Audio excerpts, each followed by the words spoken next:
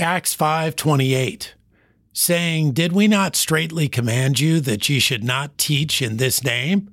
And behold, ye have filled Jerusalem with your doctrine, and intend to bring this man's blood upon us." The council was attempting to rebuke the apostles for what they had done, but their rebuke was actually a great compliment.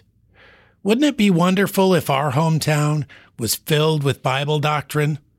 The apostles were doing exactly as God had commanded, and doing it well.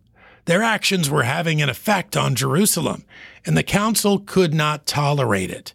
This was a gospel success story, the kind that brings about grave persecution. The truth was getting out, and the evil were, as always, attempting to silence it. Satan and his allies cannot afford to have the light expose their evil. We should not be surprised when the world tries to stop us from expressing a biblical point of view. Our problem is that sometimes we stifle the truth ourselves.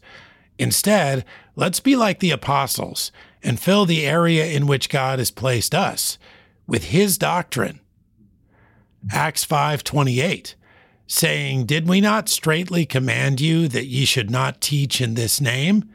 And behold, ye have filled Jerusalem with your doctrine, and intend to bring this man's blood upon us."